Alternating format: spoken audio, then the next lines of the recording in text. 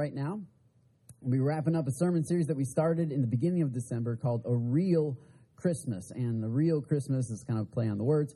We're looking at sort of the gospel or, messages that can be found in modern Christmas movies and classical Christmas movies. And so the first week, my wife and I taught on the Christmas story, where you'll shoot your eye out, kid, and that was a great one. And then the second week, last week, I talked about Elf, and so I preached the gospel according to Elf. And by the way, all of our messages are available for free on our website, on our podcast, and so you can check them out if you missed any of those. But today we're going to be looking at the Grinch and how the Grinch stole Christmas. There's actually, I was kind of torn because I really liked, I was born in 1980, and so I grew up on the old Grinch, right? The one that came out, it was written in 1957, came out in 1966. That's what I grew up on, right? And kids these days will never know what they're missing. But in the year 2000, there was another Grinch that was produced, and it was more of a full length movie with Jim Carrey, and that's the one that we're going to be looking at today. But I was kind of torn because I really like the old one, and we have the new one, and it's just there's some interesting differences between the two, and I might just get into that, but I only have a few minutes here, and so I want to deliver just a message to you from the Grinch about fear and about conquering fear. My lovely wife is sitting right down here on the front row, and Ro and I met online, and many of you know that. We met online back, was it 13 years ago? Back before it was cool, so when it was still kind of creepy. AOL Messenger, Yahoo Messenger, you got mail kind of stuff. We met on a Christian dating site, which was a whole story in itself. But anyway, we started talking online via email. She's from New Zealand. I'm from Michigan. And she was living in Colorado. And we would talk on mail and instant messenger and things like that for about 3 years. And then when we finally met, we met in person because I was traveling with a traveling minister, and we happened to be in Denver, and so she drove down and we hung out, and that's kind of how our courtship started. I was kind of freaked out because it's weird to get to know somebody over online and over the phone without actually seeing them in person. It really is pretty strange. And so when I saw her in person, it freaked me out, and I don't like things outside of my boxes, and so I just didn't call her back. It's kind of how that one works, because I just figured it was over, and but anyway, she called me and said she was leaving the country, and I said, well, maybe we should meet one more time. And so we met again, and that's when some fireworks began flying, and so we started dating, and she was offered a job where I was working, and I was still kind of embarrassed about the whole online thing, because it was still sort of shady and desperate, It was one of those weird, it just wasn't, for those of you that were living back in those days, you know what I'm saying. Nowadays, it's like, you propose to somebody over a text message. But back in the day, that's not how we rolled. And it was just kind of weird. So when people ask me how we met, or they would ask me, how did you meet? I would say, well, we met when I was in Bible college. Because every preacher meets their wife at Bible college. And so I didn't really lie. I just said when I was in Bible college, which is true. We met online. So I sort of kept it a little bit of a secret. And I don't know if it's this way for ladies, but I know for guys, there's like a pre-dating phase that you're in. It's like we're sort of dating, but we're not necessarily going public yet. Does anybody ever experience the pre-dating phase? Well, anyway, girls don't tend to understand this phase. It's mostly a guy made up phase, I think. It's just kind of in our head. And so I was in that phase. I was in the and so we were in my little cubicle. I was working on the computer, and we were holding hands in the cubicle, because that's what you do when you're newly in love. You hold hands all the time. And we're sitting there holding the hands, and we still hold hands a lot, which is good. It's still good. So anyway, somebody comes around the corner of the cubicle, and I kind of pulled my hand away because I needed to work on my computer. It's all part of the plan. I mean, I can't one-hand it, I had to act like I was working.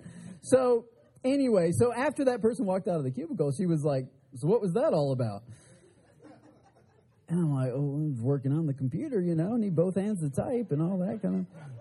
Anyway, she kind of called me on it. And I think most guys would happily stay in the pre-dating phase if they weren't called on the pre-dating phase by a significant other. And so she said, well, you either have to, like, date me in public or not date me in private. And so I decided to make it public, which everybody sort of knew anyway. So that's a good thing. It's a good thing to have a woman who will call you on stuff and say you have to date me in public if you're going to date me in private. And so 10 months later, we put a ring on that finger, and the rest is history. So,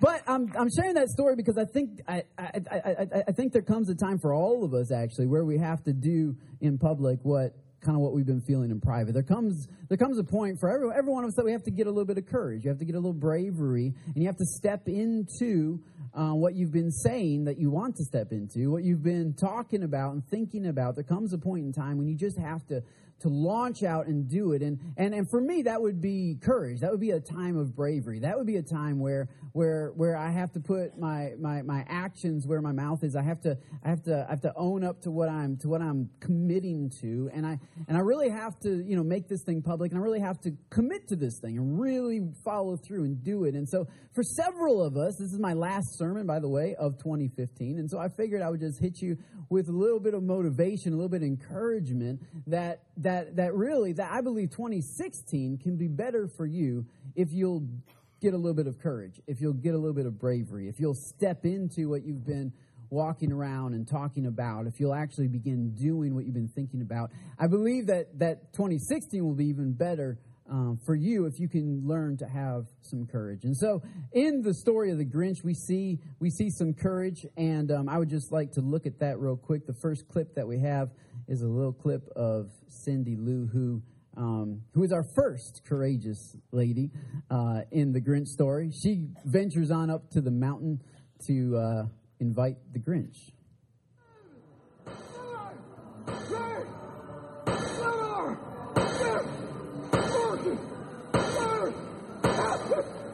Excuse me.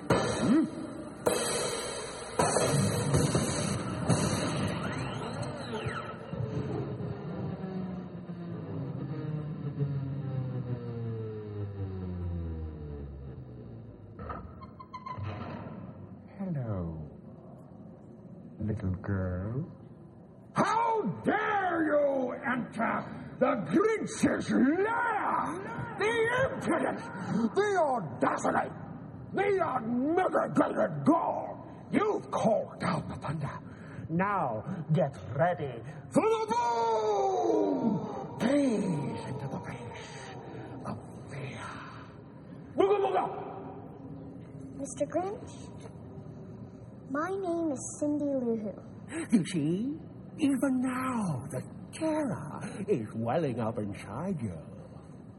I'm not scared.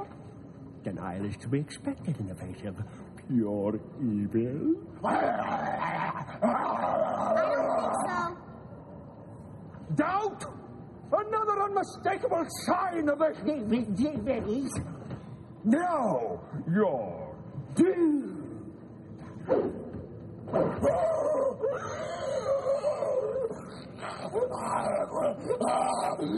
Run for your life before I kill again! I'm a psycho.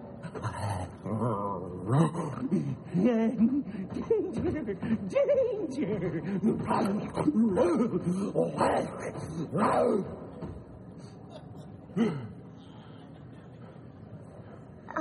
Maybe you need a timeout.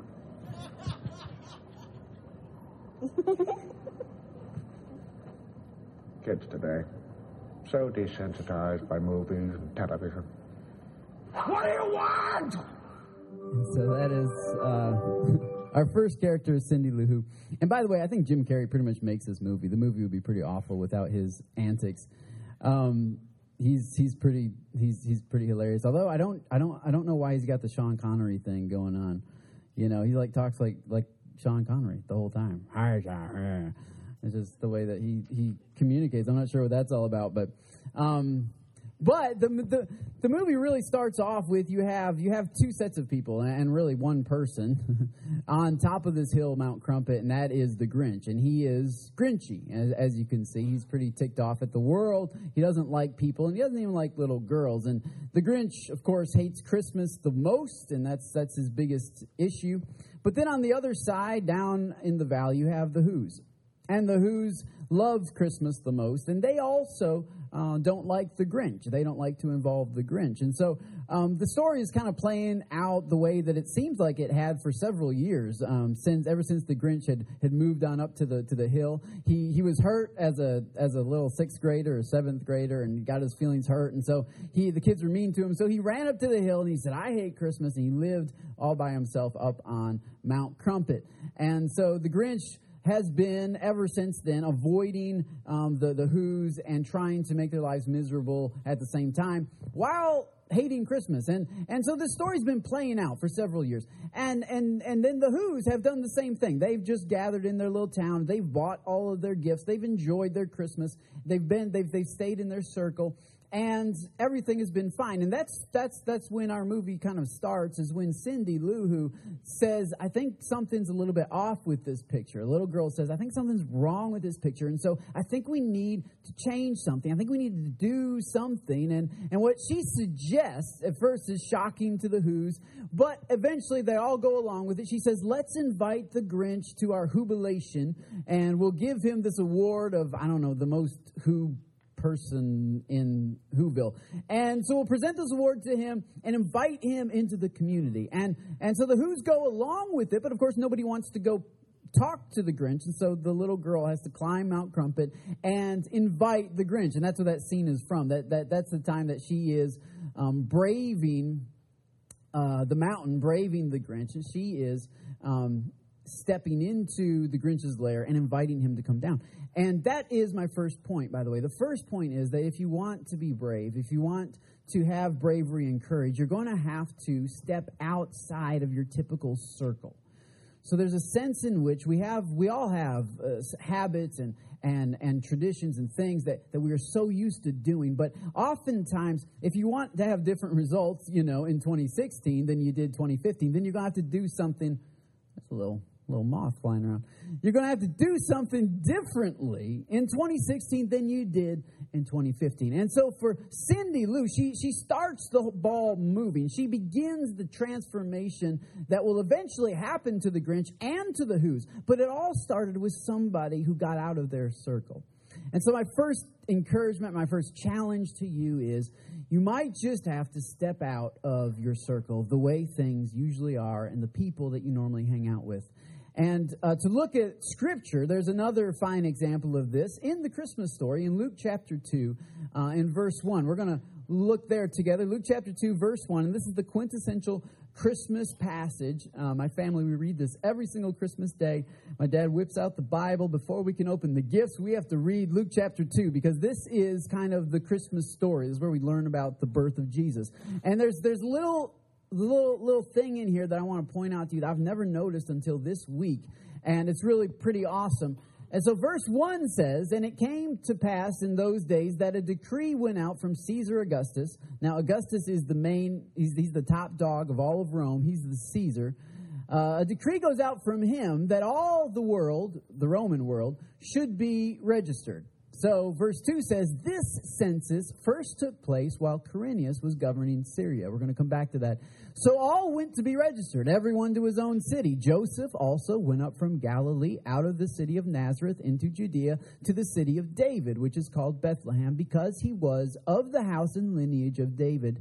Verse 5 says, "He went there to be registered with Mary, his betrothed wife, who was with child." And next slide is verse 6. "So it was that while they were there, the days were completed for her to be delivered, and she brought forth her firstborn son, wrapped him in swaddling clothes, and laid him in a manger, because there was no room for them in the inn." If we can go back to that first passage, I want to look at the first couple of verses, because it's so important, by the way. You have to understand, it's so important to God that Jesus is born in Bethlehem.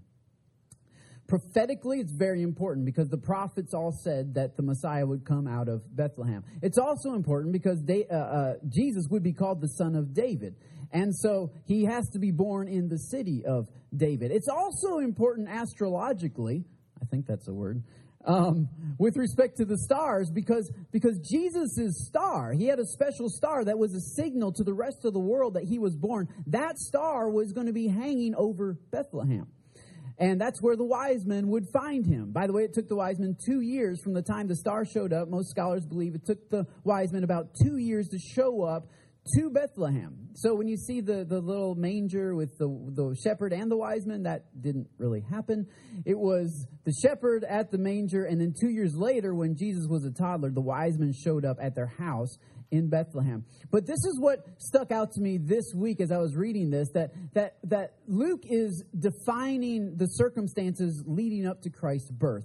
And he could use any number of things to indicate this. He could use, during the time when so-and-so was the high priest, or during he didn't use anything religious. It's just interesting to me that all the stuff that we think that God's super concerned about and in control of, he didn't really deal with any of that. Instead, he goes to the time when Caesar Augustus issued this census. And by the way, he says, this census first took place while Quirinius was governing Syria. And I think why this jumped out at me is because the word Syria is in the news nowadays.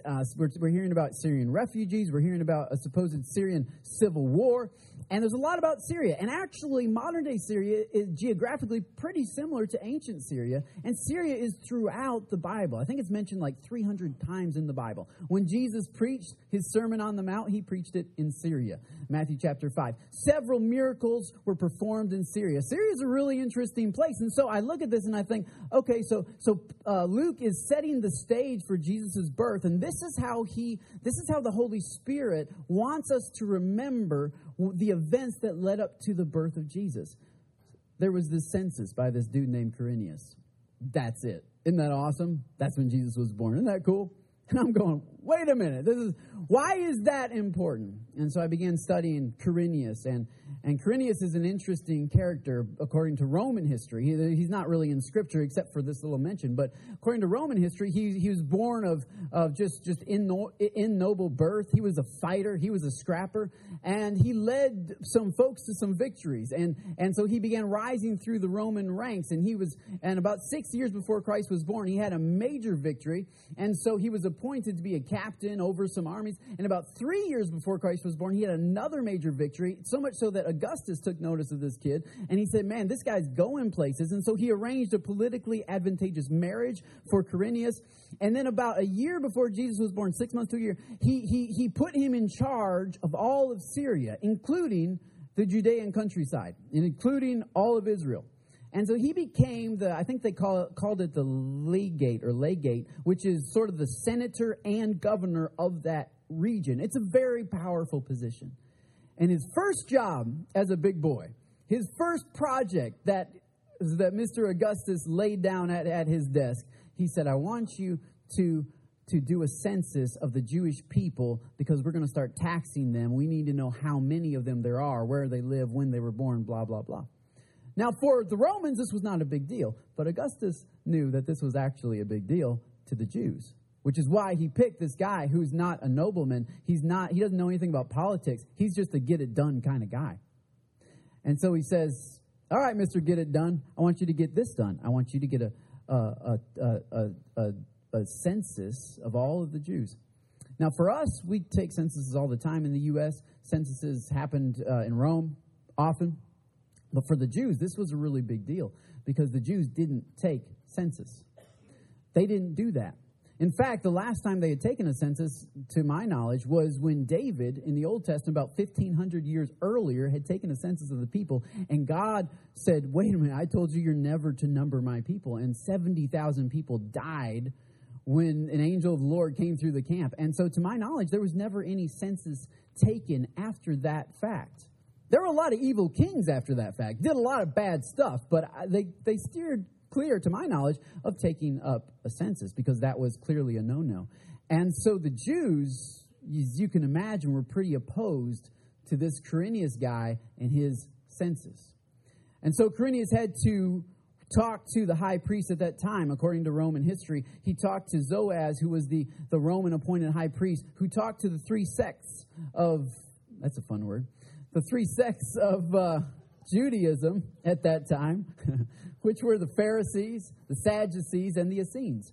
And basically, the message was, you need to tell your people to chill out, because there was rumors of a revolt. Not only were the Jews had to be subject to these idiots in Rome, but now they had to do the ungodly and allow themselves to be counted and to partake in a census.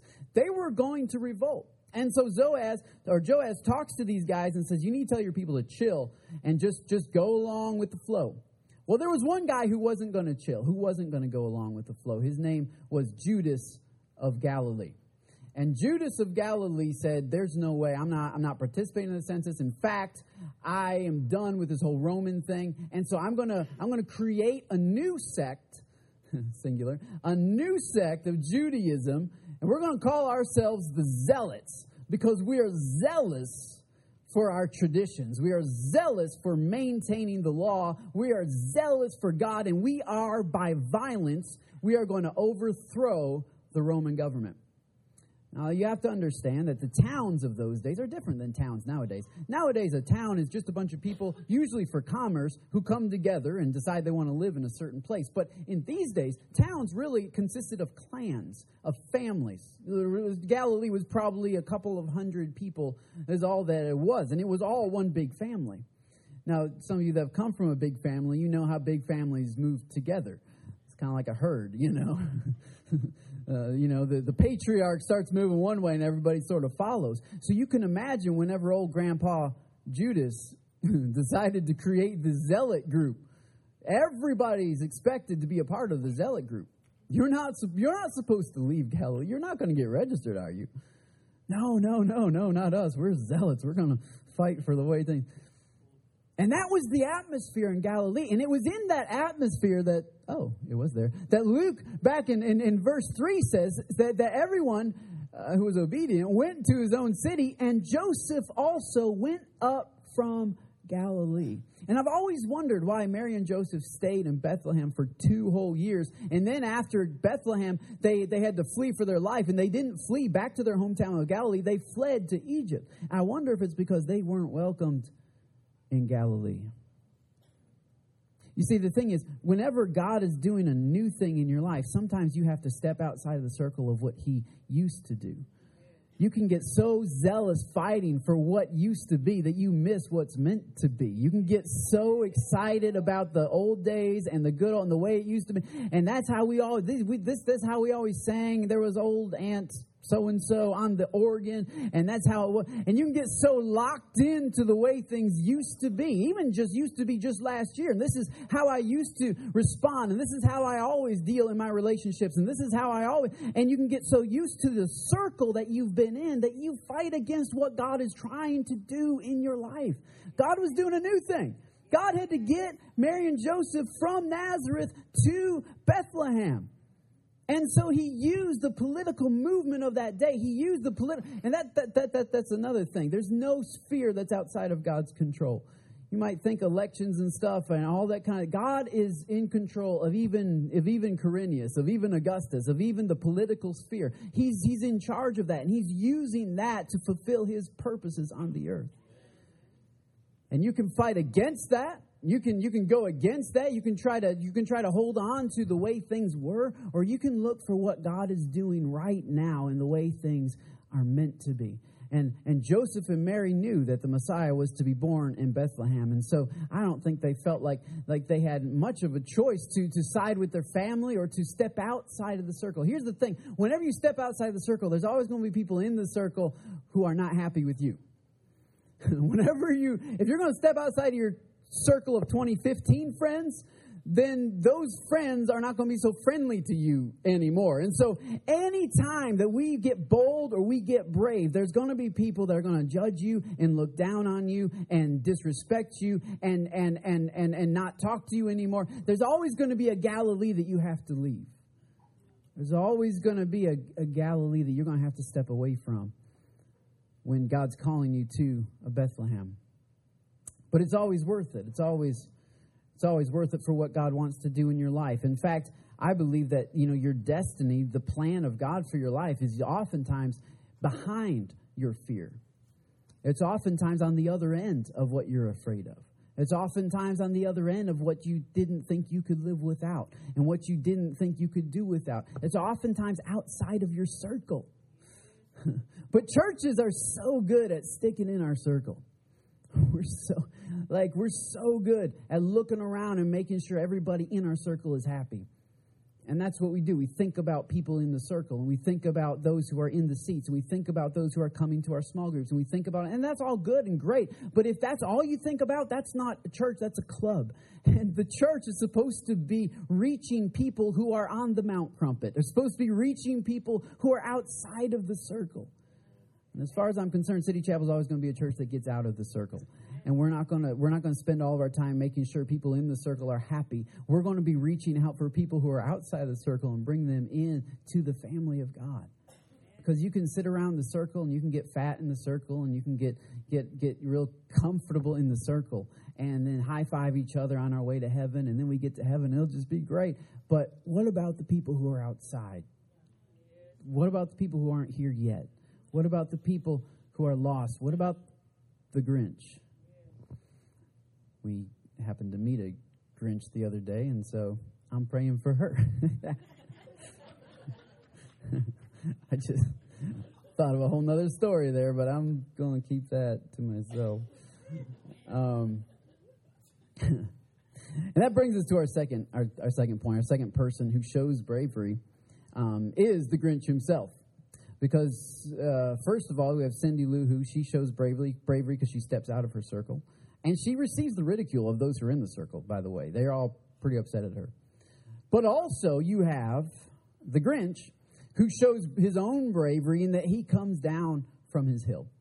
And that's my second point. If you really want to see what God has for you, if you really want to live without fear, you're going to have to come down from your hill. And so I have a little clip of the time when he kind of decides to accept Cindy's invitation and go on down with the Who's. Check it out.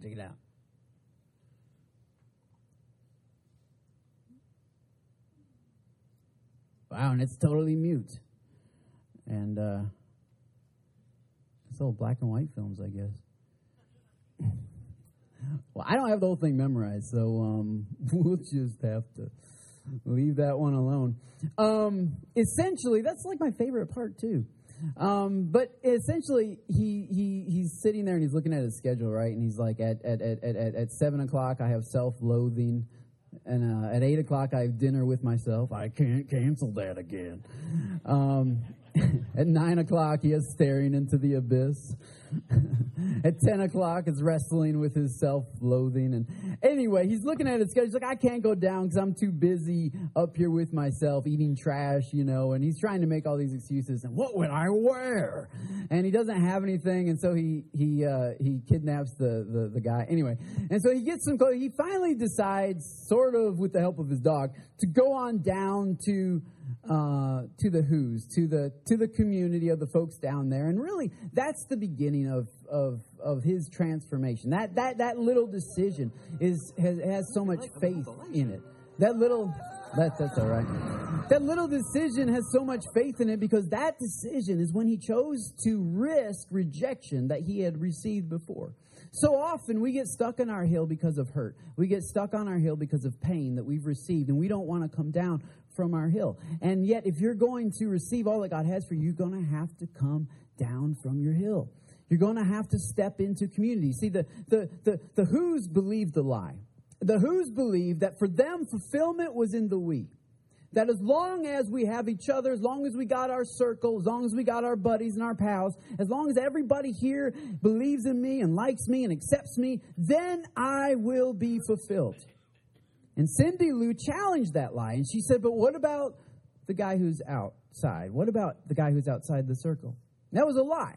And by the way, our generation actually is a we generation. I love to preach on this, but sociologically, we are a we generation. Much of the time, what you hear from politicians and things is how we have to sacrifice for the good of the we. And we is more important than the rights of the individual. And we is, come on, somebody. Anyway, the we is king. The we is becoming king. For the next 10 years, it's going to be about that way. But this is what the Who's believe down in Whoville, that we are complete together. We complete each other. We are perfect in and of ourselves. It's about the we. But Cindy Lou challenges that, and she says, no, there's somebody who's outside. We're not complete without him. And that guy who was outside, he believed his own lie. He believed the lie of the me. That fulfillment comes from me. That if you want something done right, you got to do it yourself. That you can't trust anybody because the way to be happy is to sit up on your hill and eat your trash and stare into the abyss, and because I can find what I need inside of me. But that's just as dangerous a lie as the we. The lie of the me is just as strong and just as crippling and just as awful as the lie of the we. Because at some point, it's not about just you. You weren't put on this earth just to make you happy. You are not the end product of everything that you possess inside of you. And if you try to make you the end game of everything that you have, then you live in unfulfillment. You never really get to understand the power that comes when you come down from your hill and you reach out to somebody else. Sometimes you just, because as long as you're alive, like you still have a purpose, and your purpose is bigger than you. God's plan for your life is bigger than you. I went and visited a guy in a hospital this week, and man, he had some issues, definitely. He's in the hospital, and he's laying there on the bed. He can't talk, and he's got a long road of recovery ahead of him. And as I was talking to one of his family members about what was going on with him, he just began just crying. And she said he's been doing this a lot, just out loud, like he's a grown man, but out loud just weeping and wailing. And I don't know what it's like to be in his shoes. I don't know what he's going through. I can't imagine how difficult the situation is. But as I reached down and put my hand on his shoulder and prayed for him, I just prayed, God, remind him of his purpose. Because when you focus on me, you get really discouraged really quick. You get really down really easily, and you get really melancholy and self-loathing, and all that stuff comes when you only think about me. And I said, God, remind him of his purpose. Remind him that he's still alive. Like, if he's breathing, that means he's not done yet. Now, he's got a rough road ahead of him, and I know that, and I know that's difficult. But God, if you can just remind yourself that you're here for more than just you, you'll be surprised how strong you are to get through what you have to go through. Perfect example, Janie and Armando. I think of Janie and Armando. Janie and Armando, would you just stand for just a second? I want everybody to meet Janie and Armando. They're right here. They're kind of quiet people, so I'm just going to embarrass them a little bit. I met Janie on Facebook a year and a half ago. Before we even started the church, she contacted me on Facebook. And then we talked on the phone. I prayed with her over the phone. And then they never came to any of our events. So, anyway, side note. And then I would just check in on the phone with Janie. And I checked in, and she was in a lot of pain. She had a hip issue going, a back issue, several issues going on in her body. She was struggling, and she couldn't come to the events. And so one night I was talking to her, and she said she couldn't even get out of the house. And I think it was in October last year. And I said, well, how about the prayer team, come to your house then? And so a bunch of ladies came and prayed with her at her house. And they came back and told me, man, Janie, she's a prayer warrior. Wow, it was awesome. Her house is beautiful, lots of room. And I said, well, let's keep meeting there then. So come on, somebody. So a few ladies kept meeting there, as well as at Casey's house as well. So we had 2 prayer meetings going, and Janie still couldn't come because she was still dealing with her hip and with her back, and she had several surgeries in December of last year, in January. And their first time they ever came to anything was our launch day on January 25th. And they showed up, and I said, it's good to meet you. It's good to finally have you. And right away, they started serving. And this year has not been easy for them, by the way. Janie lost her mom. Armando lost his mom. How many family members have you all lost? 6 family members they've lost. And so you see the smile, you see what's going on, but I want to let you know that these are some strong people. And they're still standing. Yeah. You can go ahead and be seated. Almost every single newcomer's meal that we've had, they've opened up their home and they've cooked and they've allowed people to come in to meet my wife and I. They've been having their prayer meetings on Tuesday nights. And this past Friday, we had our first official, our second technically, but our first official City Chapel Christmas party. We had like 100 people there, and like 90% of the decorations and a lot of the food came from that family right there. You got to come down from your hill. Hey, it's not going to alleviate the pain. You're still going to have grief. Grief is good. It's good to grieve. You should feel, this season, Christmas, when you're doing it without loved ones, yeah, you should miss them. But you should not grieve alone. You should not grieve alone. And you should not grieve to yourself. You got to come down off your hill and help somebody. You got to serve somebody. You got to bless somebody. You got to cook for some. I was talking to a pastor last week, and he's a local pastor in Austin, small congregation, about 40 people, and he said that they had lost about 9 people in their congregation. Like 3 people had died in their congregation, and then family members, about 6 extended family members had passed away. And he said, I'm just trying to figure out how to comfort my people in this holiday season because it's very difficult for them. I said, man, just get them off the hill. Just get them serving. Remind them that they have a purpose, that their loved ones may have gone on to heaven, but that should only make you miss heaven that much more. It should not stop your passion for Jesus. It should not stop your life. It should not stop you from serving or giving or loving others. Don't let what has died in your life kill what is left in your life. As long as you're living, you have a purpose. So get down from that hill. It's not good up there. You weren't meant to grieve alone. You weren't meant to go through this stuff by yourself. Anyway. All right, third point, the third person. I'm thankful for folks in our church. I get inspired by them. I love what God's doing in their lives. My third point is found in the crowd. In the crowd, we see our third way of being brave. They have all their toys stolen. They have all their stuff stolen. Their trees, their cat. Everything's taken. Everything's gone. They wake up Christmas morning. Everything's gone. The mayor is out in the middle of the street because his bed got pulled out there, and he starts hating on Cindy because Cindy kind of did this because the Grinch stole everything. And they're just, they're decimated. Their favorite holiday, it's Christmas, all the gifts that they spent so much time and effort doing, and it's all gone. And that's this final clip. Whenever this happens, I want you to check out what happens after they realize that all their gifts are gone. The tall and the small were singing without any presents at all.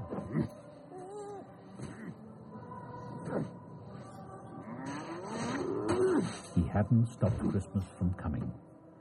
It came. Somehow or other, it came just the same. Mr. Grinch! And the Grinch, with his Grinch feet ice cold in the snow, stood puzzling and puzzling. How could it be so? It came without ribbons. It came without tags. It came without packages, boxes, or bags. And he puzzled and puzzled till his puzzler was sore. Then the Grinch thought of something he hadn't before. Maybe Christmas. He thought. Doesn't come from a store. Maybe Christmas. Perhaps.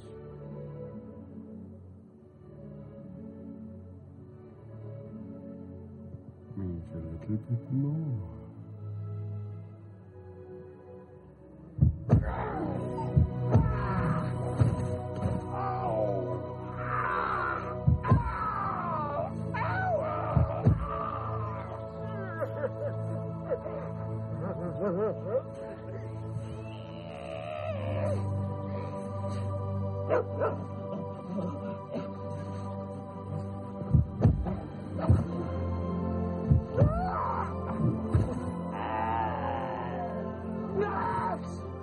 Help me!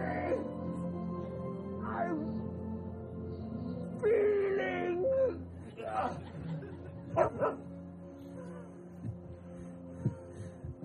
So yes, the Grinch. And what happened then? Starts growing. Well, 3 sizes, who I think it will is. The Who's got all their stuff stolen, and they're still singing, and they join hands, they gather around where the tree was, and they start singing. That's my final point, is that if you want to be brave, if you want to step into what I believe what God has for all of us, so you have to remember your song. You have to remember a song, regardless of what you're going through. In 2 Corinthians chapter 4, verse 8, let's read it together. This is what Paul says about his situation. 2 Corinthians chapter 4, verse 8. There it is. We are afflicted in every way, but not crushed. We're perplexed, but not driven to despair. We're persecuted, but not forsaken. We're struck down, but not destroyed. Always carrying in our body the death of Jesus, so that the life of Jesus may also be manifested in our bodies. For we who live are always being given over to death for Jesus' sake, so that the life of Jesus also may be manifested in our mortal flesh. So death is at work in us, but life in you. Since we have the same spirit of faith, according to what has been written, and this is what has been written. He said, I believed, and so I spoke. You need to have that same spirit of faith right there. I believed, and so I spoke. Not I saw, and so I spoke, or I felt, and so I spoke. But I believed, and so the words coming out of my mouth were linked to my faith, not to my circumstances. We also believe, and so we also speak, knowing.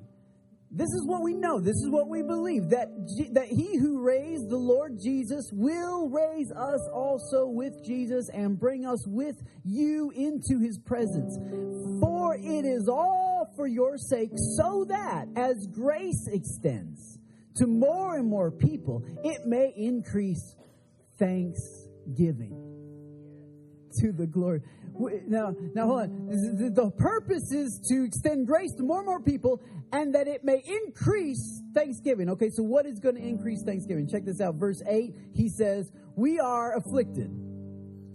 Wow, yay, woo! Thank you for that, Lord. That's awesome. I was expecting a raise, but okay, No, it's not the raise that increases thankgiving.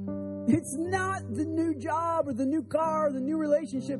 Those things make us feel thankful, but they don't really make us thankful. He says what increases thanksgiving, what increases our song, what reminds us that we still have a song and we can sing is when we are afflicted in... Oh, hey, going back to verse 8. We are afflicted in every way, but not crushed. This is the tension that you got to live with. First of all, I am not in control. You got to accept that you are not in control. We often that's the illusion of humanity. We like to believe that if we just make all the right moves, that we can be in control. We are not in control. God is in control. You're not God. You're not in control.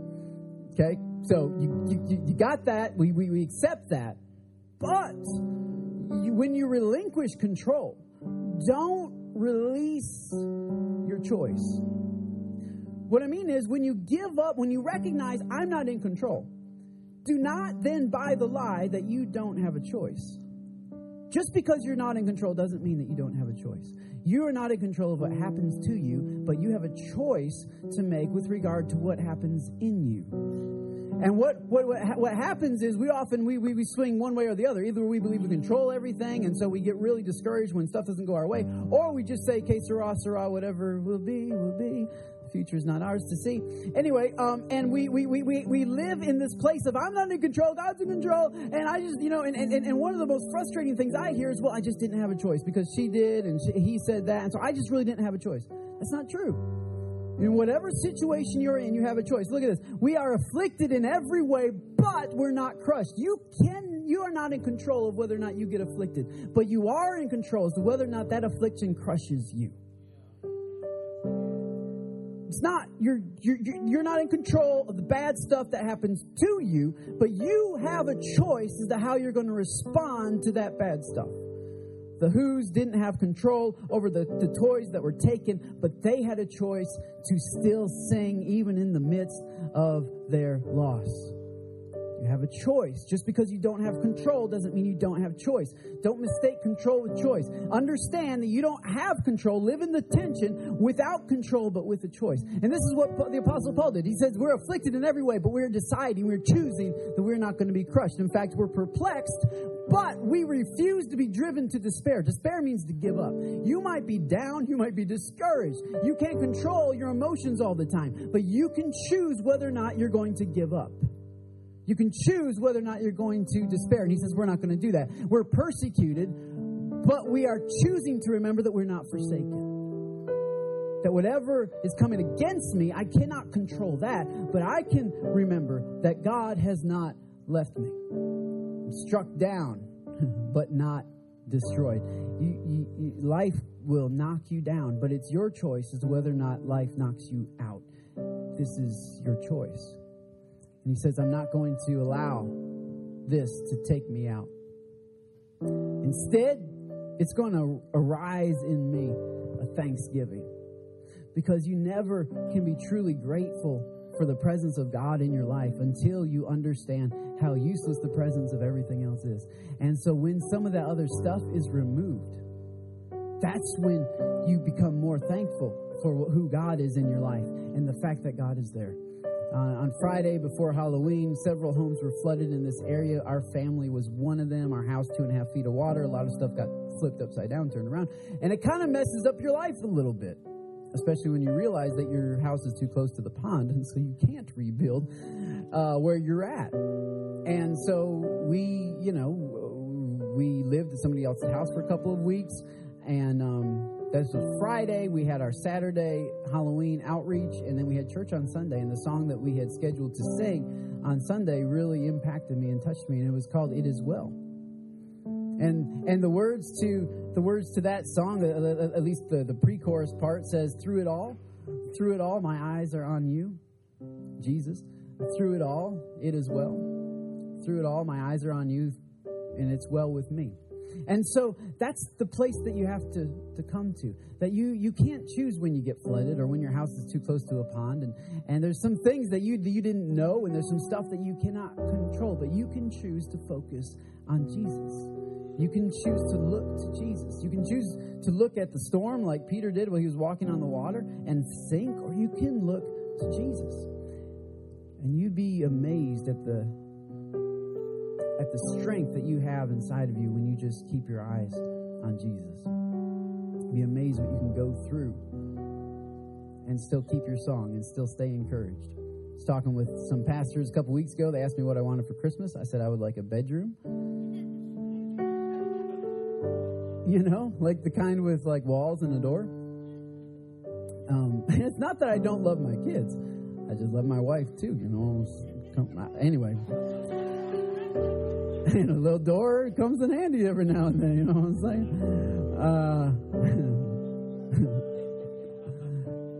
Something other than a blow-up mattress would be nice as well, but that's where we're at right now. It's just what we're going through, and it's not our fault. I mean, we're doing the best we can. FEMA's coming out, checking things out. We're doing the best. We're moving forward, but I refuse to be a victim.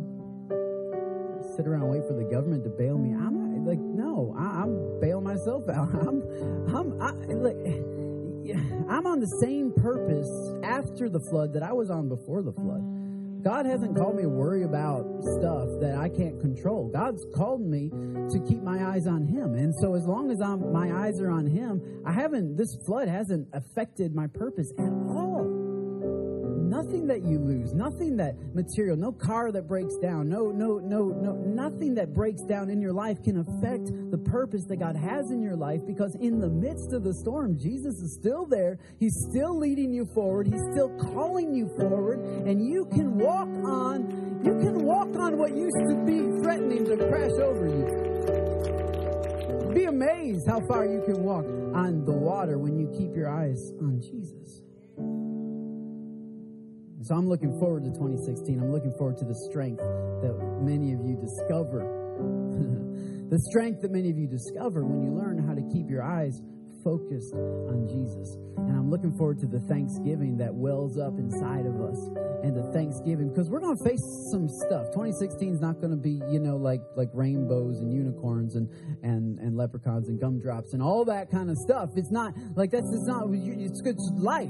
It's going to happen, and it's going to hit you and knock you down, and you're going to face stuff that you don't even think that you could. Oftentimes what we fear the most is what happens to us. And that's not coincidence. God's trying to build your faith. God's allowing life to happen, and He's asking you to keep your eyes on Him. And if you can keep your eyes on Him, life will happen, but you're just going to walk on top of it. You're going to walk right through it. He's going to bring you to it, and then He'll bring you through it, because His grace is enough for you and me. And I think you're going to surprise yourself, and you're going to surprise, because you don't know who's watching as you go through stuff. The Grinch was listening for the boo-hoos and the tears in the morning, and he was surprised and he was shocked, and his heart grew because he heard the rejoicing, he heard the singing that came out of loss. So you don't know who's listening for the boo-hoos and the tears from you. How about you shock them with some joy? How about you shock them with some peace and some contentment in the midst of the storm, in the midst of the loss? And see what kind of change will happen in our society, in our neighborhoods, and in our government, and in our South Austin and Butte and Kyle, and in our homes, and in our children, when they see us go through stuff and keep our eyes on Jesus. Would you bow your head and pray with me right now? And I want to offer the start of this relationship, the start of this bravery, is to take that first step and say, I want to follow Jesus, and I want to invite Him in to my heart. I want to make Him my Lord, and I want to go toward Him, even if He's out there on the waves. I want to move toward Him. And if you want to make that step today, I would invite you to raise your hand with me right now and say, that's me, and I'm making that decision.